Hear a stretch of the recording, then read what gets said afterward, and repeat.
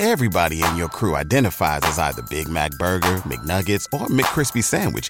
But you're the Filet-O-Fish Sandwich all day. That crispy fish, that savory tartar sauce, that melty cheese, that pillowy bun. Yeah, you get it. Every time. And if you love the Filet-O-Fish, right now you can catch two of the classics you love for just $6. Limited time only. Price and participation may vary. Cannot be combined with any other offer. Single item at regular price. Ba-da-ba-ba-ba. This is Adam Carriker on the ticket. Position right of the quarterback, out of the shotgun, 1st and 20. Jailbreak screen in the air. It is tipped. It is intercepted by Carriker at the Missouri 21-yard line. Live from the heart of Lincoln, America, 8-year NFL vet and All-American defensive lineman Adam Carriker. Shotgun snap to Everett. He's got the left arm going, and now he's got a whole lot of Adam Carriker who rips him down inside the 25-yard line. On 93.7 The Ticket and theticketfm.com. Here's your host, Adam Carriker.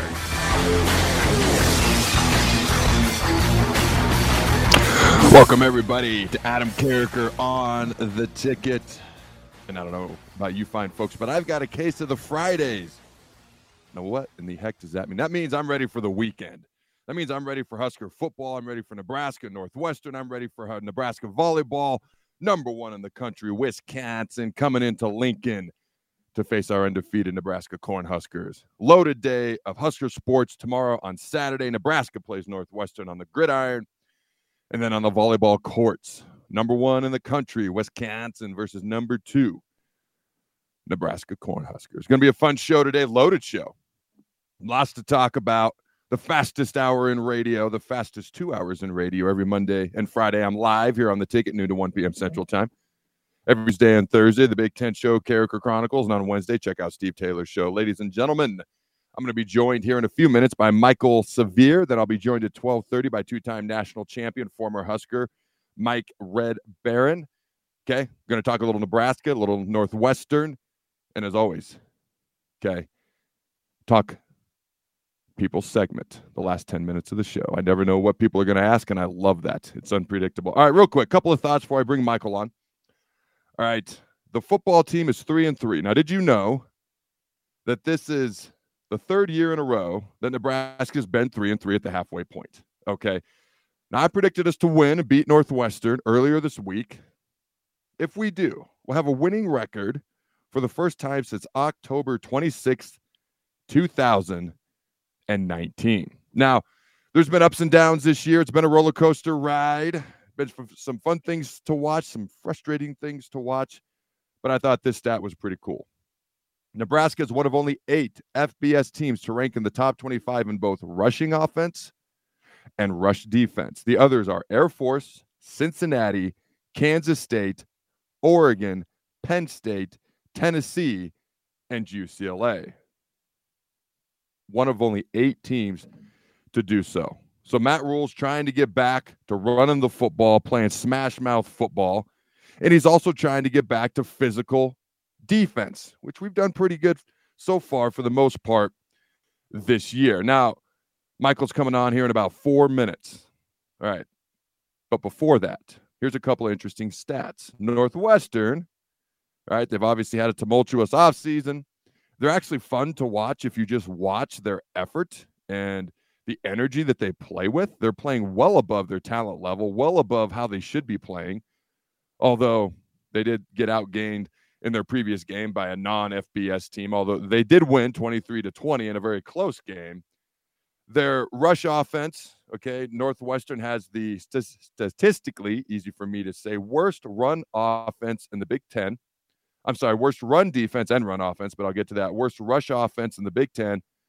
Rush defense. Man, I'm struggling to read my own handwriting. I once got a C in handwriting in 5th grade. I had Mrs. LaSalle, great teacher, all A's and 1 C. She goes, Adam, because she knew my dad was, he expected A's and B's. She goes, Adam, I got to warn you, you got a C. And I was like, in what?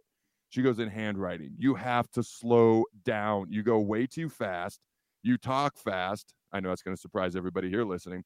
You talk fast, you think fast, and you write fast, and it makes your handwriting hard to read. So let me attempt to read my own C at best level handwriting. Northwestern, run defense wise, okay, in the Big Ten, is the worst, giving up 172 yards per game. They also have the worst rush offense in the Big Ten, averaging 103 yards per game. And by comparison, Penn State, the top team in the Big Ten in rush offense, is averaging 100 yards per game more than that. And Nebraska is averaging just a smidge over 200 yards per game rushing as well. So Northwestern is not great at rushing the ball. They're not great at stopping the run. Nebraska, one of 8 teams in the country, in the top 25 with the rushing offense, top 25 rushing defense. Okay, now, both sides of the coin. Got to try to be objective here. Nebraska, statistically, also has the worst pass defense in the Big Ten as well. So obviously, like I said earlier, pluses, minuses, good things, frustrating things. But here's the deal. Nebraska gets the win this Saturday. We're on our way to a bowl game, at least on track, to be clear. Okay, and we have our first winning record, all right, as non-exciting as this stat is, okay, since October 26th, 2019, with a lot of winnable games coming up, as we know, with Purdue, Michigan State. Iowa doesn't look unstoppable. Okay, Wisconsin, obviously good, but not great. Okay, man, that game was ugly to watch. If you watched Wisconsin and Iowa last weekend, you had Oregon and Washington on one TV, if you're in my house, and you had Wisconsin and Iowa just on another planet offensively on another TV. But I digress. Okay, so Rico's going to give Michael a shout here shortly. But while we wait for that, you look at this game, and I predicted Nebraska to win. I said by double digits. If you watched my Chronicles earlier this week, if you missed it, go back and check it out. But here's some other thoughts that I've had since I recorded that show. Offensively, Nebraska's a little inconsistent, as we know. Okay, we're clearly a run-the-ball first team. We're going to pass the ball about a third of the time just to keep you honest defensively. Now, true freshman Malachi Coleman getting his first start. Obviously, we've had a bunch of injuries, on offense. We're well aware of that. 5 to 6 guys who are projected starters before the season that are no longer on this roster, but I'm excited to see what Malachi can do. This guy's tall, fast, and athletic. He might just be that deep threat that we've been missing all year. Okay, he's got the ability with his speed, his size, his height to stretch a defense, something we have not had all year. And I'm sure he's going to continue to develop his entire game as a wide receiver going forward. But we've got Michael Severe on the line. I will come back to my thoughts as this show goes along. But I want to bring on the executive director of the Jet Award Foundation, former radio host and TV reporter, host of the Big Red Wrap-Up and Severe Reaction and the Let It Fly show, Mr. Michael Severe. How you doing, my friend? I'm good, Adam. How you been, man? Dude, I am glorious. This feels weird. I can't tell you how many times I've come on your show and you've interviewed me. And so for the roles to be flipped is weird, but I'm excited. I'm looking forward to it. So I appreciate you joining me. And I want to dive right into Heinrich Haarberg, man. What have you seen from him so far this year? Have you been surprised? Has he met expectations? What are the pluses? What are the things he needs to work on? What have you seen from Heinrich Haarberg so far this year? Well, I knew he was a great athlete based on watching him in high school. The couple times I had a chance to see him, I saw him one time in person. And I knew that he was a great athlete, so I knew he'd be able to do some things with his legs.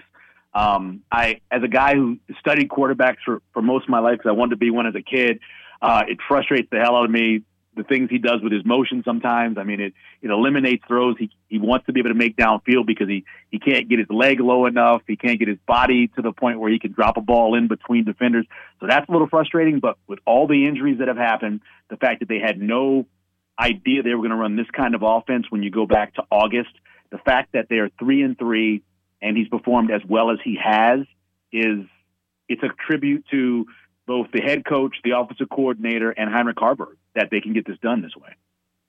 All right, so I'm joined on the Allo Fiber VIP line by Michael Severe. So my next question I've got for you is those offensive injuries, because I think the jury's still out on the team as an entire whole. Obviously, year one, Matt Rule, we're only halfway into that year. There's going to be development over time. But I think when it comes to the head coach and the two coordinators, I think there's probably the most amount of questions among the fans that I talk to about Marcus Satterfield. So talk to me about the job you think he's done so far this year. And like you said, incorporating the injuries, any X's and O's they've had to alter. Talk about your perspective on that. Well, it really is incomplete because of not just injuries, but they really thought that Xavier Betts was going to give them a chance to have a big play receiver in this offense. They were counting on him, and when he decided he didn't want to play football, that put a big hole in it. And then they knew that they had enough bodies to be able to get out there and perform. But now with Marcus Washington being gone and the amount of injuries they've had at running back, losing your top two running backs, it's remarkable that they're even moving the ball. I think because we know that they're not deep, they're not overly talented. They're getting stuff done with Billy Kemp, who is a guy who is from 7 to 9 yards is a really good receiver for most of his career is what he's been. And then you got a guy in Bullock who I don't think any of us thought was going to be a starter here at Nebraska when he got here, and he's performing the way he is. And some solid tight ends. It's pretty amazing. I think Satterfield's got a long way to go to be a great offensive coordinator. But what he's doing right now, along with Matt Rule, managing this offense is admirable. I wouldn't be if you told me that with the same thing that happened, the injuries, the defections, all of that, and having a backup quarterback. If you told me they were 1-5 with that scenario, I wouldn't be shocked. The fact that they're 3-3 is a tribute to everybody. Everybody in your crew identifies as either Big Mac Burger, McNuggets, or McCrispy Sandwich. But you're the Filet-O-Fish Sandwich all day. That crispy fish, that savory tartar sauce, that melty cheese, that pillowy bun. Yeah, you get it. Every time. And if you love the Filet-O-Fish, right now you can catch two of the classics you love for just $6. Limited time only. Price and participation may vary. Cannot be combined with any other offer. Single item at regular price. Ba-da-ba-ba-ba. Now, talk to me about Malachi Coleman. Because I've said all year, we don't have a deep threat. We don't have someone who can consistently stretch a defense. So defenses can stack the box and not be too worried about getting beat over the top. Not consistently at all anyways. Now, Malachi's a young guy. Okay, he's going to get his first start. Tall, fast, athletic, talented. We know all this stuff. Okay, you've studied him in high school. So talk to me about what are some realistic expectations for this talented true freshman in his first start here on Saturday. The first thing I say to you, when you see him on the field, like field level, looks like a tight end.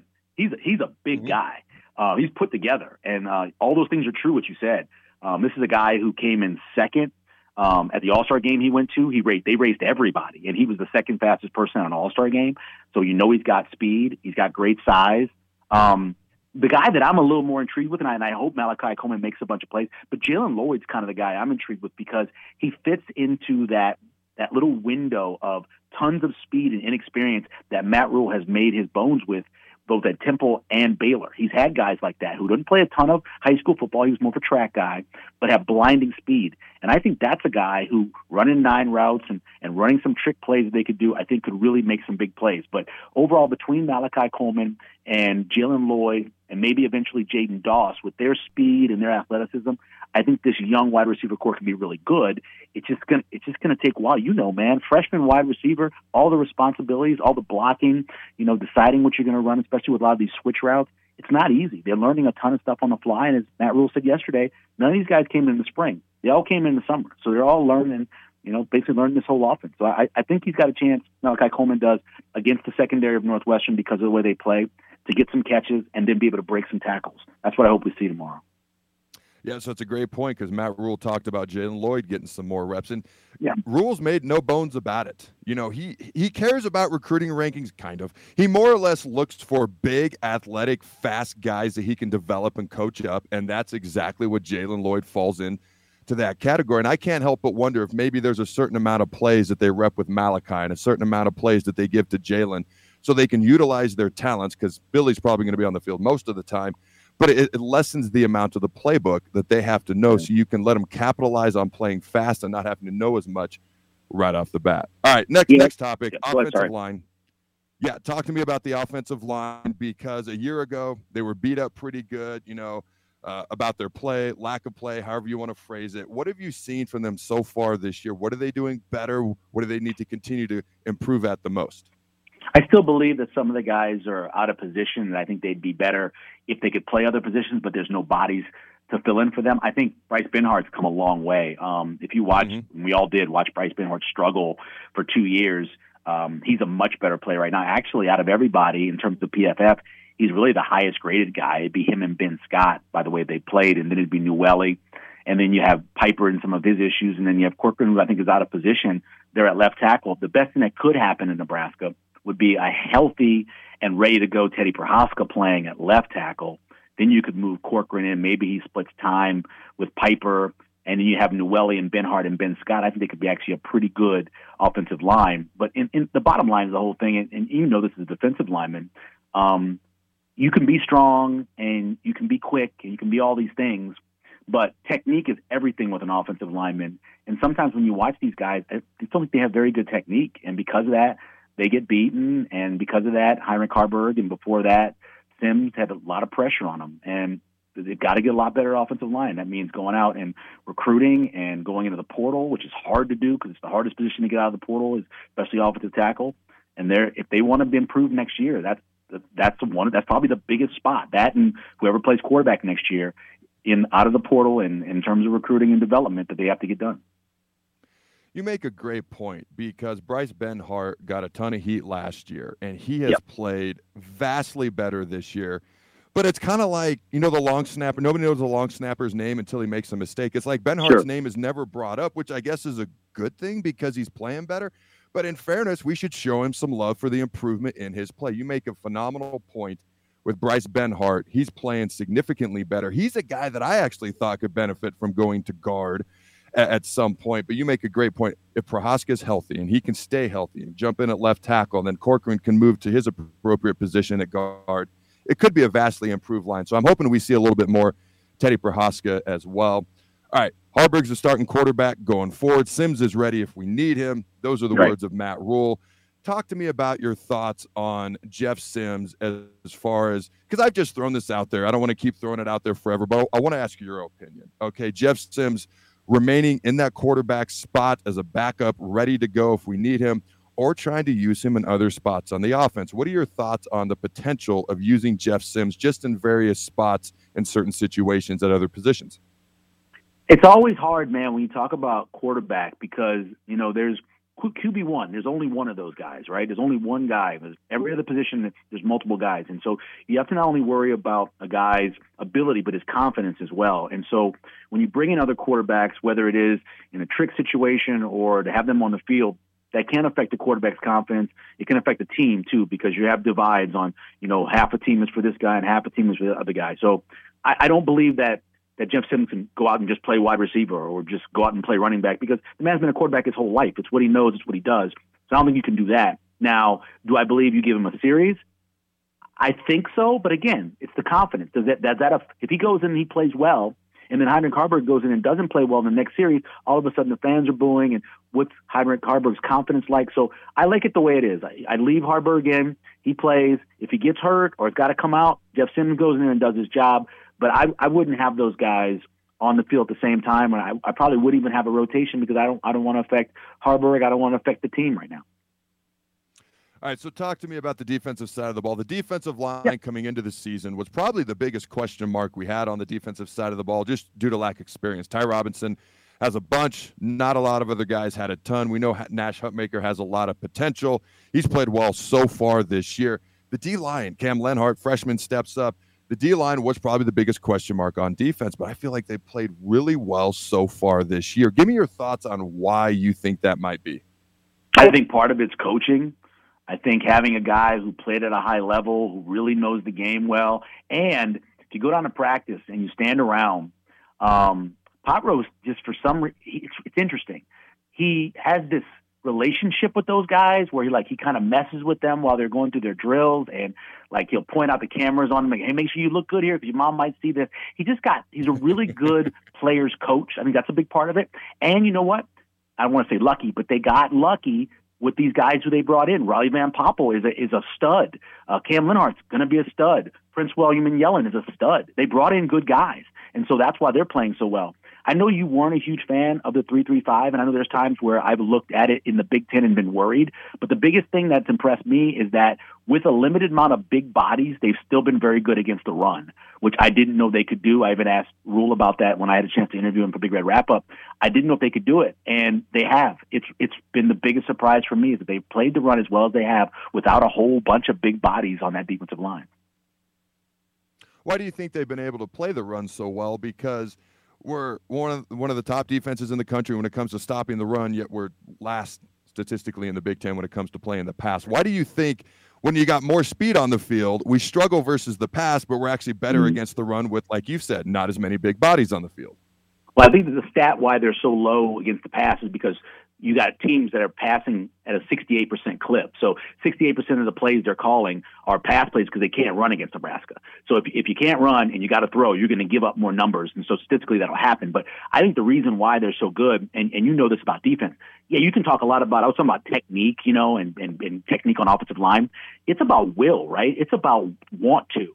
And they have got those guys convinced it doesn't matter if it's Phelan Sanford coming in, if it's Kobe Brett's coming in the secondary for somebody. It doesn't matter who it is. When they come in, they believe that they're the best person at that position. And because of that want to and the tackling in open space, I think that's why they've been so good. And also, you know, you got guys in better shape.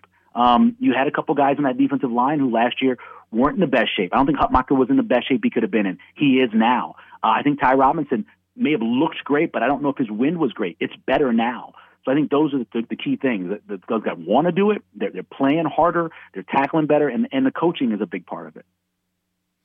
All right, so you're the executive director of the Jet Award Foundation, and you help raise money for scholarships for students attending Metro Community College majoring in trade, and you give out the Jet Award, okay, to the most outstanding return specialist each year. Now, if people want to help contribute to your mission and raise money for the scholarship fund, how can they go about doing that? A couple different ways. We have a website like everybody does, jetaward.com it's called, and there's a donation page there. Also, we have a gala every year. This year it's April 4th, next year it's April 4th, 2024. And, you know, people can buy tickets and they can come to that and have a great time. It's at Baxter Arena here. We had 1,000 people last year. It's great. And I always tell people one of the best ways you can help us is that if you know a kid who is, you know, great with their hands, want to get in the trades, don't necessarily want to go to a four-year college, tell them to apply for the Johnny Rodgers Career and Technical Scholarship. You know, we need more people applying for it. We raise the money. We want kids to be able to go to school and not have any debt. We play books, fees, and tuition. We don't want you coming out with debt. And so that's a big thing you can do if you're out there and you see somebody or know somebody who wants to get in the trades. Tell them to apply for our scholarship. And, of course, if you want to donate a few dollars as well, that's great because every single one of the dollars that we can go to putting those scholarships at Metro and making sure that those kids can go to school and come out debt-free and have a great job as well. All right. I want to thank Michael for joining me. And, ladies and gentlemen, don't forget to check him out every Tuesday night on Big Red Wrap-Up as well as Severe Reaction and the Let It Fly show. All right, Michael, thank you for joining me, my friend. No problem. Thanks, Adam, man. Good talking to you. All right, don't go anywhere, ladies and gentlemen. We'll be right back.